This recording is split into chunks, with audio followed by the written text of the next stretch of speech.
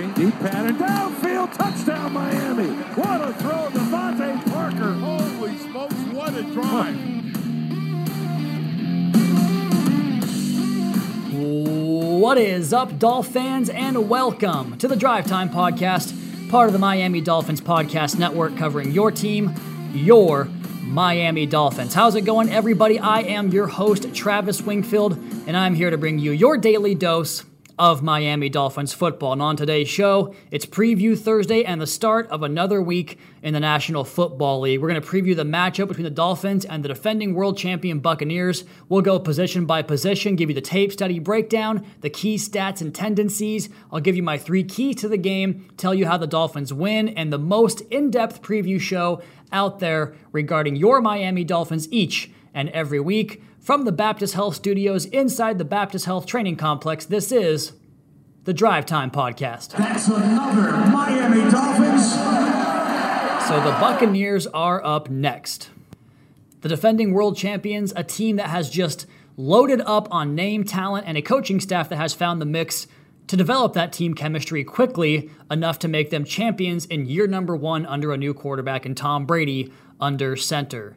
And it took them some time last year to get things cranking. Remember, they were swept by the New Orleans Saints, including a 38-3 loss in Week 9, part of a streak where they dropped 3 out of 4 games heading into their Week 13 bye week, but then it all changed for that club. They picked up 4 straight wins to close it out at 11-5. Then it was 3 tight playoff games before one of the more dominant Super Bowl performances in recent memory to claim their second Lombardi trophy there in franchise history. And what was their story all offseason long? It was about how they brought literally, and I'm not just saying like everyone, literally everyone back. They have stars at every position between Brady, Mike Evans, Chris Godwin, Antonio Brown, looks like Pittsburgh AB again, Gronk, Ryan Jensen, Tristan Wirfs, Ali Marpet, Alex Kappa, as well as Donovan Smith up front, Shaq Barrett, Jason Pierre-Paul, and Ndamukong Suh, Vita Vea, Devin White, Levante David, Antoine Winfield.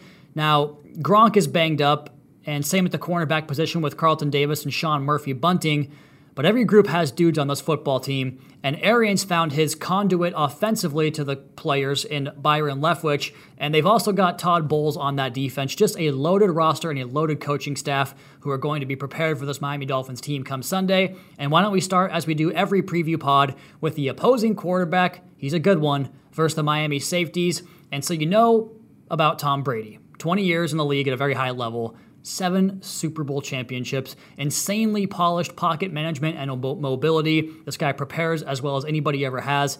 And the frustrating thing about Tom is that you can put together a good pass rush, and it's not like the Kylers and the Lamars of the world, but he's going to find the one vacancy in that mess around him when there is pressure, where he can get to his spot and get his mechanics right to drive the football. And that's another thing. It's not just driving the football. He has the complement of a fastball, a touch pass. Anytime he has to alter his throw for the route and the coverage, he's got no problem doing it. So you can choose to play zone against this guy, but he's probably going to pick you apart. You play man, he's going to find the matchup he likes. It's up to you to win that matchup. And then if you lighten the box to help out in coverage, he'll just get to the right run check and find a way to beat you. Like, you know the drill. This guy is as tough as they come.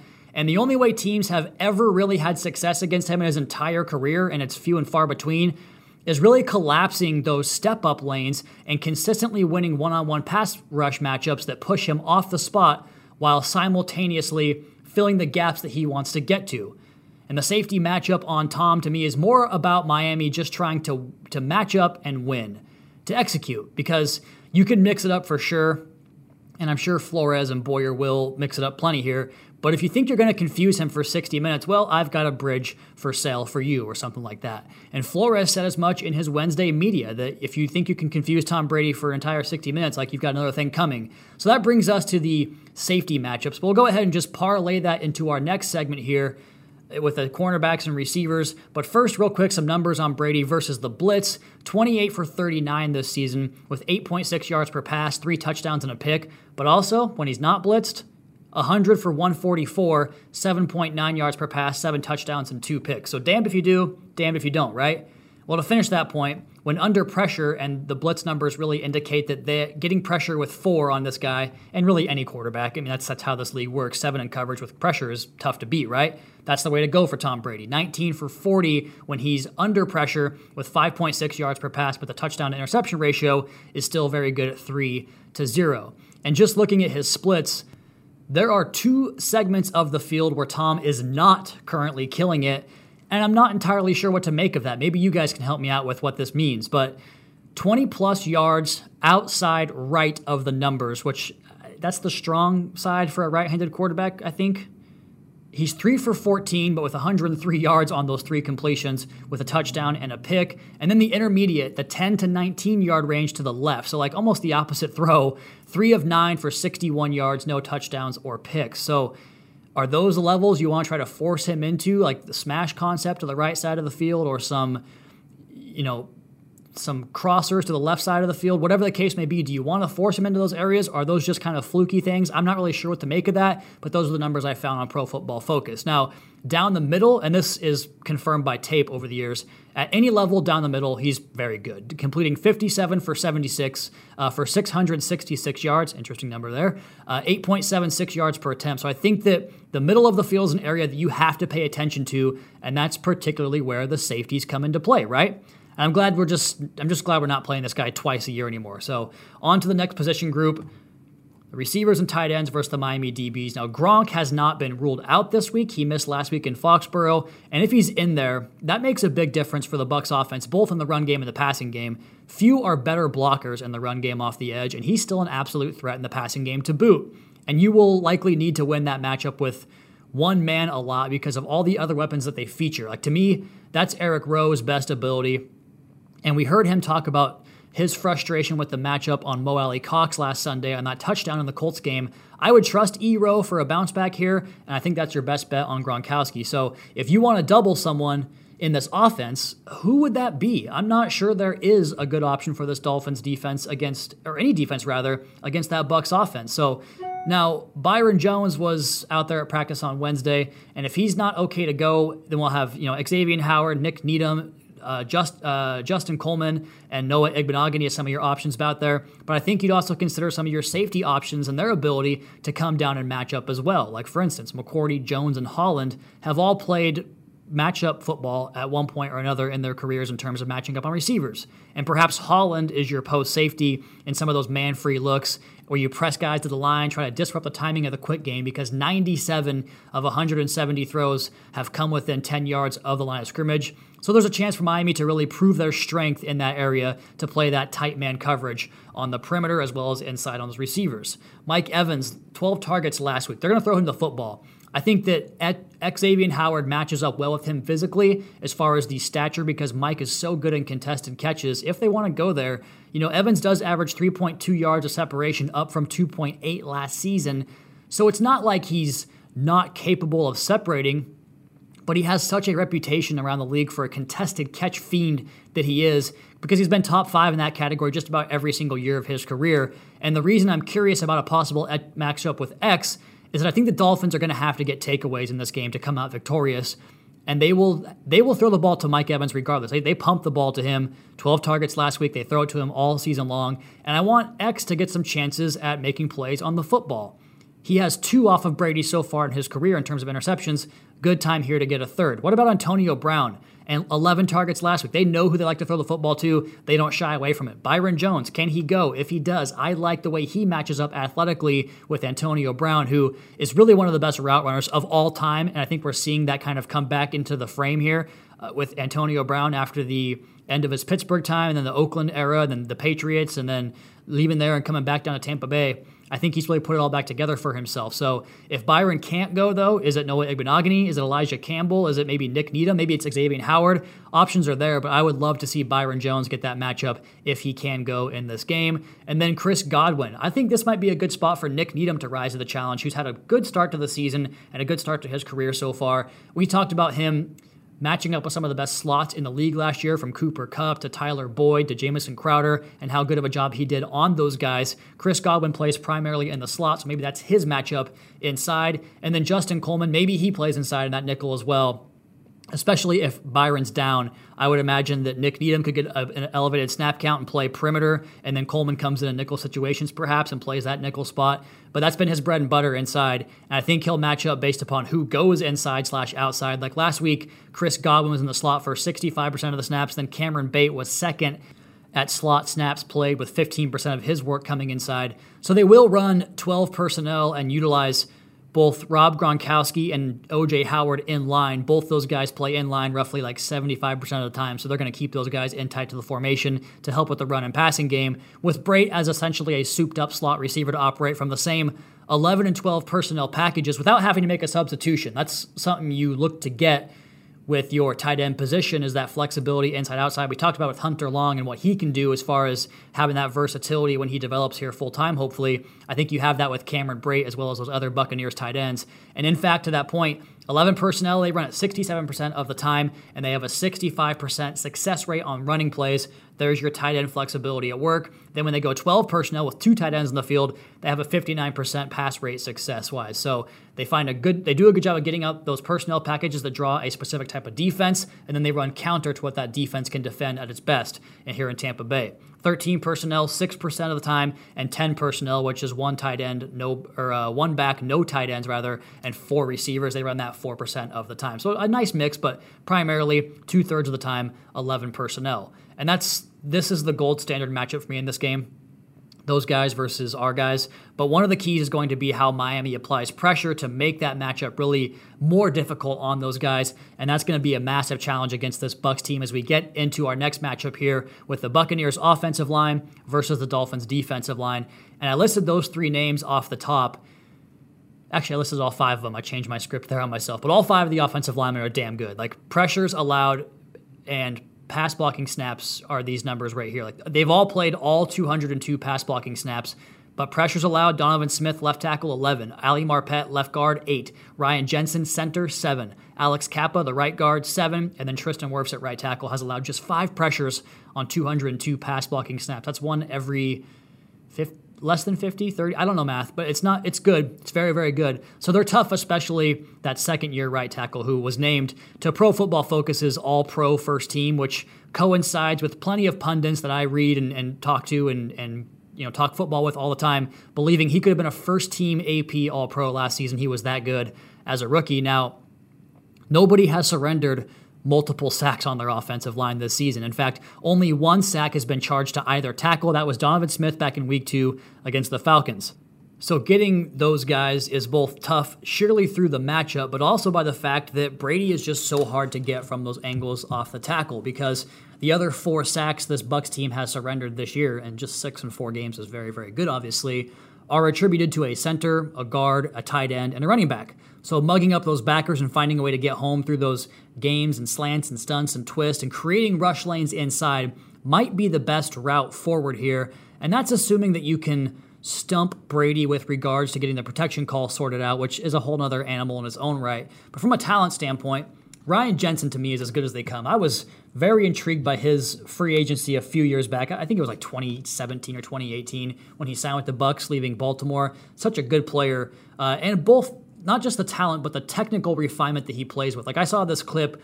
He does a lot of work on the offensive line masterminds with Duke Mayweather, or is it Mayweather? I forget the way you pronounce his last name. Duke Mayweather, the offensive line guru. He does the offensive line masterminds camp every summer, and he comes in there and talks about things that he sees and does. And there was a clip of him talking about how to accentuate to the referee like that you're being held, where you spin out of this move, and then it kind of forces the defensive lineman to reach out too far over his skis and fall forward. And I saw that in the Bucs Patriots game on Sunday. Like, it's really high level thinking stuff. And then also his will and the way he frustrates guys with just kind of how he plays. He's kind of that kid that gets under your skin on the playground type of a player. Tough matchup, and he plays so hard. It would be nice to see Raekwon Davis get back to battle with him. Otherwise, I think Adam Butler's speed and get off is a trait to look for there too in that potential matchup. Then the 2 guards, it's not a whole lot different. Finding a way to get their protection out of sorts, but not committing those extra rushers too frequently, that's kind of a balance and challenge you have there. You need to see Christian Wilkins continue to win his one-on-ones inside this week. That's big time. And then just because I feel like it's worth mentioning, I'm also super intrigued by this Ogbah and Wirfs matchup. Good on good. Ogbah's off to another strong start this season. And if he can get Tristan Wirfs, man, that would be an impressive win on his belt so far this season. Then, real quick, just because I think he's heating up right now, Jalen Phillips versus Donovan Smith is a key matchup to watch. He needs to go out there and beat Smith consistently, in addition to getting those wins inside to force Tom Brady off the top of his drop from the blind side and create more pressure inside. Tough asks, I know, but that's what's going to be asked of to be a defending world champion in their own building. Moving on to the Tampa Bay running backs versus the Miami linebackers. We mentioned the running back sack allowed. That was charged to Ronald Jones. And look, this Bucs team can go run heavy. They can go pass heavy. They can balance it. But one thing you have to keep an eye on for sure is Rojo out of the backfield. And he can exploit the one-on-one matchups he might get, and he has the speed to burn to take it the distance. I'll never forget watching him go 85 yards down the field for a touchdown at Martin Stadium. Go Cougs, back when WSU took out number 5 ranked USC back in the day. That was a fun time. But now if there's one thing you might look at here with the Bucs splits, Leonard Fournette has 44 carries and Rojo has 21. It's 4.2 yards per carry for Fournette, 3.7 for Rojo. And maybe this is a bit of a stretch, but maybe there's a bit of a tendency there with regards to run-pass selection based upon the running back in the game. Because Fournette, he's going to challenge your ability to tackle. He has 7 forced missed tackles on the season, so one about every 6 or so carries. And we talked about Miami needing to tackle better this week. You got to bring bodies to the party. You got to wrap up. You got to execute your fundamentals. That'll be tested this week with Fournette. And the key here in this one, because it's a lot of gap scheme runs downhill, and you better buckle up and stop it. If you don't, it's going to be a long day for you. So as far as your linebacker usage, we've talked about this unit kind of being one that fluctuates and in accordance with the defensive backfield as well, because if someone comes on, somebody has to go off. And that fluctuates to match what the opponent wants to do, right? So we know this is a primary 11 personnel team, and they run more with Fournette and pass more with Jones. So how will the Dolphins deploy their linebackers? That's a question I have going into this game. Or just a general observation or storyline there. I like to have Roberts in there on Fournette because he's the physical tone setter of the defense for me and a damn good tackler. But if they do that, they can also try to get favorable matchups in the passing game. So it's just very tough to decide how you want to play this. As always, Jerome Baker plays most of the snaps, so I'm sure he'll have his matchups and hands full for himself as well in that regard. On the other side of the football, the Dolphins offense, and particularly the quarterback versus the Tampa Bay safeties, just want to put this note in there real quick because I found it interesting. Miami leads the league with 33% of their plays coming out of 12 personnel packages, 1 running back, 2 tight ends. And I thought this was maybe more because of the quarterback switch going from Tua to Jacoby after he got injured back in week 2. But with Tua, it was 37% and 31% now with Jacoby. So actually that number is brought down by Jacoby's work. I just thought it was interesting bit of info there regarding 12 personnel packages. And we'll see if they want to continue that or mix it up. But Flo did say in his Wednesday presser that they have some depth in the receiver room with regards to Will Fuller going on injury reserve. Some breaking news there on the podcast. Not really breaking, but I wasn't going to get to it just yet. But talking about the depth in the receiver room and wanting to get the other guys some opportunity. So we're going to find out on Sunday who that means increased time for and who Jacoby is throwing to in this game. As for Jacoby, I'm going to go back to Coach on this. And he said, we've got to be better across the board, and referred to 2 things as far as missed opportunities, with guys being open and guys making cuts in reference to the passing game and the running game. And if you're going to beat this Tampa Bay team, you cannot be leaving yards on the field in that regard, in any regard, defensively, jumping off sides, or return yards you don't get, or muffing punts back, like whatever the case may be. If you leave yards and opportunities in the field, you're going to have a really tough time beating them. It's like giving the New York Yankees 5 outs in an inning, right? Like, you can't do it. And today's a bad day to talk about the Yankees. Maybe the Dodgers, the Giants are pretty good too. You get what I'm trying to say, guys. But Sam Ogilvie talked about it as well at his Wednesday press conference, saying that they've been beating themselves too much this season, and it has to stop here against Tampa Bay. Missing on 1st and 10 is going to put you behind the chains, right? 2nd and 10 is not a good place to be. Missing on 2nd and 6 puts you in the worst spot in football, which is 3rd and long. And that's how drives are stalling out, and the offense is averaging 25 minutes of time of possession this season so far, and the Dolphins' defense is on the field for too long as a result. And as for the Bucs' safeties to kind of finish this matchup, Antoine Winfield Jr., you got to find that guy. He floats all over the defense. He'll match up. He'll camp in zone. He'll play the high post. He'll play the robber. He's going to be around the football, and if you make mistakes with off-target throws or drops or batted passes up into the air, he'll make you pay. He did it on Sunday night against the Patriots. And alongside him has been a committee of guys. Jordan Whitehead was a guy out of Pitt that I was a fan of. He's an instinctive player with some good range back there. Just a good football player. A good little player. Also has a way of finding the football in terms of playmaking skills. He's played just about over half the snaps, and so has Mike Edwards in that same boat. So they play three safeties quite significantly, but Bruce Arians did say on Wednesday that if Antoine cannot go, he'll start Whitehead and Edwards in that defensive secondary. But our next matchup is one where things get a bit ambiguous in terms of who we preview here. Or maybe there's not a lot of ambiguity as we head into our next position groups, the Miami receivers and tight ends versus the Bucs cornerbacks. And the reason I say there's maybe not the ambiguity is that Bruce Arians was forthright on Wednesday saying that he does not see either Carlton Davis nor Sean Murphy-Bunting, a pair of very good young cornerbacks, returning for a while. And that would insinuate that more than just this week. And Jamil Dean was back at practice on Wednesday, and Arians said they'll see how he progresses. Sounds like he has a chance to play. And they also mentioned Antoine Winfield there as well. So at cornerback, they've got Jamil Dean, if he does in fact play, former Colt and Jet Pierre Desir, Ross Cockrell, and of course Richard Sherman, who was signed last week to go along with D. Delaney. The Dolphins have to get it going here. It's like last year in that San Francisco game. They were down so many cornerbacks, and the passing game kind of took off. The Dolphins have to get going. They got to get those schemed-up completions, and the playmakers have got to make plays after that. The Bucs have 29 missed tackles this season, according to Pro Football Reference. That's the 9th most in the National Football League. So hitting those quick hitters and letting the Waddles of the world make things happen after the catch. Again, we talked about being second in the NFL in yak percentage in the season so far behind Rondale Moore. You need that this week. But I'm also sure that'll be a point of emphasis for the Bucs as well to tackle better because they're a well-coached team. I'm sure that'll be a focus for them in practice this week.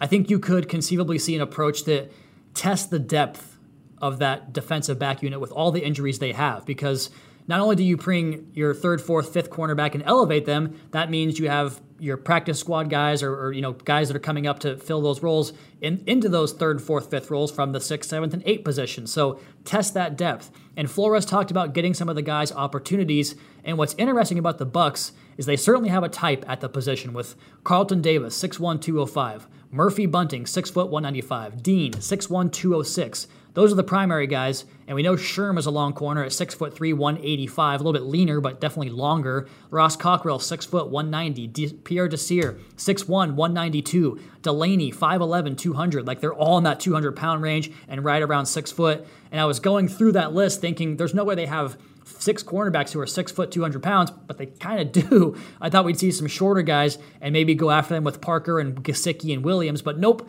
they're all a big group. So do you challenge that size and the lack of experience of that size up against our size guys, or do you try to play outside of those guys that play above the rim and take advantage of what I guess could be a perceived weakness in terms of the shiftiness and all that fun stuff? It'll be interesting to see how Miami attacks that defensive back room and how those guys play, because just because their new guys are up does not mean they won't play well. I think that's a common misconception in the National Football League and football. Like, just because guys are down does not mean that position all of a sudden is weak. It could be weaker than it could be, but they can still play well, and that's what they get paid to do. So next man up for the Buccaneers in that defensive secondary.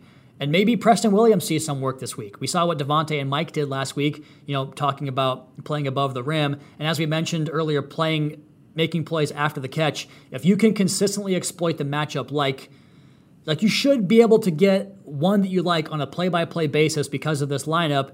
Now let's go see if they can go out there and execute it. It's going to be a big part of this game and a big storyline on Sunday. Now, Richard Sherman played 98% of their snaps on Sunday, so he hit the ground running in terms of playing time, and Ross Cockrell's 35 snaps occurred after Davis went down in that game, with Pierre Desir drawing a good number of snaps in the slot. But they're going to show that cover 3 and some cover 2 and give you zone turn where the defensive back bails out. Like, Richard Sherman has been playing off coverage and key the quarterback for his entire career, right? That's why he's so good at locating the football and being instinctive to drive and get interceptions and make big plays in games. And, the Sherman tip in the big NFC Championship game a few years ago, he's one of the most intelligent, heady type of cornerbacks, but he will play off, and you have opportunities to hit that stuff underneath, the stuff that we didn't get to last week, the 5 to 6 yard slants, the hitches, the curls. You got to hit those when they're presented in order to get the deep stuff opened up and keep the defense for the Miami Dolphins off the field as you sustain those drives and hit explosive plays.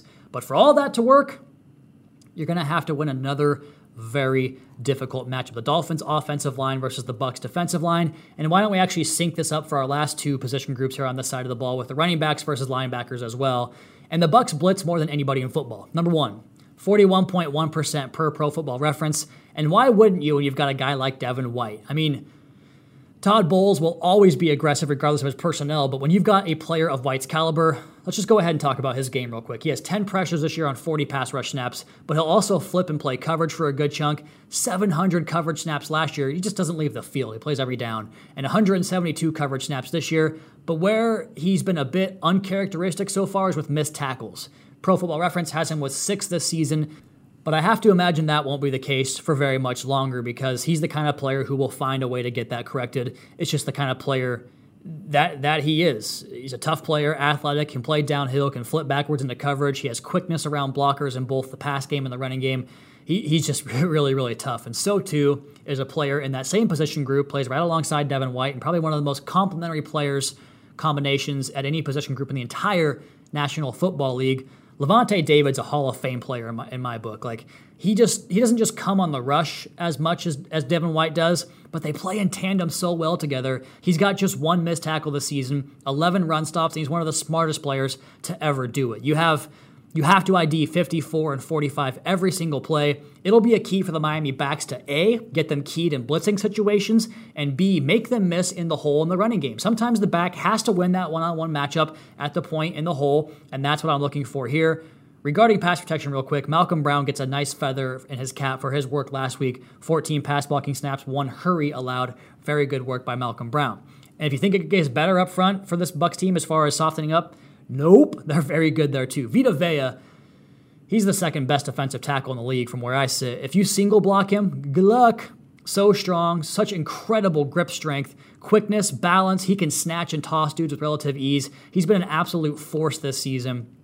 And even when he's not making plays, he's creating chances for those linebackers, for his teammates. He's almost 350 pounds, but he moves like a deer. I always go back to the one series he had in the Apple Cup 2018. I know we're talking about some Cougs football again here against the Huskies. He had 3 straight snaps where he'd walked his man into the quarterback and got a sack out of it, a pressure, and another quarterback hit ready to throw the football away. So he can take over series and games on his own. And alongside him, you talk about David and White matching up well together. And Ndamukong Suh, you guys know about him.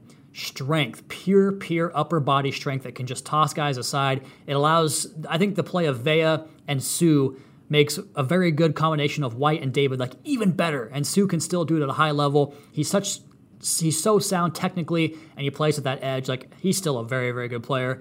And that's a big ask for the guys up front this week. You need Rob Hunt to counter that power with his own size and power. He has that, right? Let's go ahead and counter that, Rob. You need Greg Mance to be able to anchor up against some of that pass rush. You need Jesse Davis to do the same. And most importantly, you have to get everything communicated because they're going to bring a lot and operate with those games and blitzes. They'll green dog Devin White half the damn time. They are a lot to prepare for. Then, on the edge, I mean, those matchups don't get any easier because Shaq Barrett is near the sack leaderboard or top of the sack leaderboard over the last 3 years. He has 17 pressures already this season to lead Tampa Bay, and he can get wide and go speed. He can convert that speed to power. He can cross face and win inside with you, and he'll outwork you to the quarterback as well and get cleanup sacks. He is so very tough, and so too is Jason Pierre-Paul, who's one of the longest, heaviest-handed dudes in all of the National Football League. And he has missed a couple of games this year, and that has opened up an opportunity for Joe Tryon Shoyinka. Joe Tryon from UW. 9 pressures on 88 pass rush reps. He's fantastic. He's been really good so far this season, and the Miami tackles have their work cut out for them. They're going to have to both be at their athletic best to win those matchups, but they've got depth too, because inside William Golston, Steve McClendon, Raheem Nunez, Roches. Where does it end? It doesn't. They're so good. On special teams, to finish this thing up here, we got to get back to our roots. Last year, Miami was a top 5 special teams unit all year long, according to Football Outsiders' DVOA metric. This year, we're in the bottom 10.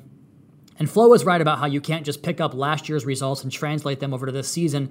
But man, a lot of those guys are the ones who brought us to that ranking last season, like a Clayton Fedulum, a Mac Hollins, Durham Smythe, Adam Shaheen, Jason Sanders, Blake Ferguson. So many of the same guys are there that produced. Hopefully they can get things turned around that way for the special teams. And I think it's there. And one way you might do it is by giving chances to one of the most dangerous return men in all of college football a season ago. Jalen Waddle averaged 19.3 yards per punt return with 2 touchdowns at Alabama, and that's 38 punt returns too, so it's not a small sample size. And although the kick return is a lost art, actually Miami has just 2 out of 22, I believe the number is this year, but he also had a 23.8 yard kick return average with a touchdown in college. The Buccaneers special teams ranks 9th in DVOA, so tough matchups all across the board. My 3 keys to this game: apply pressure with the 4-man pass rush. Like, if you've ever played Tom Brady or the Patriots of old, the Bucs of new, that's going to be in the keys every single time. Number 2, efficiency in the short passing game. You have to stay on schedule. You have to limit the possessions of the Buccaneers on offense, and that is a good way to do that. Number 3, make a play in the third phase. Get a turnover, get a big return, make all your kicks, get some big punts that flip the field. I think it's going to be very important to win that part of the game to get a W from the Buccaneers in this one. I have the Dolphins winning if they can consistently apply pressure with 3 or 4 man rushes and consistently collapse the interior of the pocket and match up those wins with your wins off the edge. I think the Bucs win if they win the matchups between the pass catchers and the Dolphins DBs. The Dolphins have to be strong in that area to get this offense slowed down and give their own offense a chance to win the game. Some news here for you guys to end the podcast. Will Fuller will, in fact, go on injury reserve. Brian Flores announced that on the Wednesday press conference. We have an injury report for you here. Raekwon Davis was back on the practice field. He's still on the injury reserve list for now, but he was back out there working on Wednesday. Miami had Byron Jones not participate with a quadricep and Achilles injury. Devontae Parker and Adam Shaheen were limited. Xavier Howard and Brandon Jones were on the list, but were full participants on Wednesday. For the Buccaneers, Carlton Davis, Rob Gronkowski, defensive lineman Patrick O'Connor, and safety Antoine Winfield all did not practice on Wednesday. Giovanni Bernard, Jamil Dean, Jason Pierre-Paul were all limited practice participants, and Antonio Brown and Chris Godwin were on the report as full participants in that practice. We've got picks coming up for you guys on tomorrow's podcast. Let's pick the Thursday night football game here real quick. A tough week last week. I think it was 9-7, not my best week after a couple of 12-4 weeks. And we're getting into the portion of the TNF schedule where I start to really like the matchups. Rams at Seahawks, what a big game. But primetime in that building, I've watched way too many games at CenturyLink Field, now Lumen Field, to know that I'm not picking against Seattle in that building when the sky is dark. It's a short week. I'm taking Russ and the Seahawks, and that's a hard pick because I truly believe the Rams could win every game the rest of the way, but not tonight, my friends. I'll take the Seahawks over the Rams on Thursday Night Football. Should be a really good one. Hope you guys enjoy it. Hope you enjoy the Week 5 slate as well. We're going to have a podcast tomorrow with John Kinjemi and the mailbag. Get your questions in now if you have not done so already. In the meantime, Caroline, Daddy is coming home. You all please be sure to subscribe to the podcast on Apple Podcasts. Leave us a rating. Leave us a review. You can follow me on Twitter at Wingfield NFL. Follow the Dolphins at Miami Dolphins. Check out the Fish Tank podcast with Seth and OJ, our YouTube channel for all the media availabilities. We're up on Wednesday. And of course, MiamiDolphins.com. Until next time, fins up.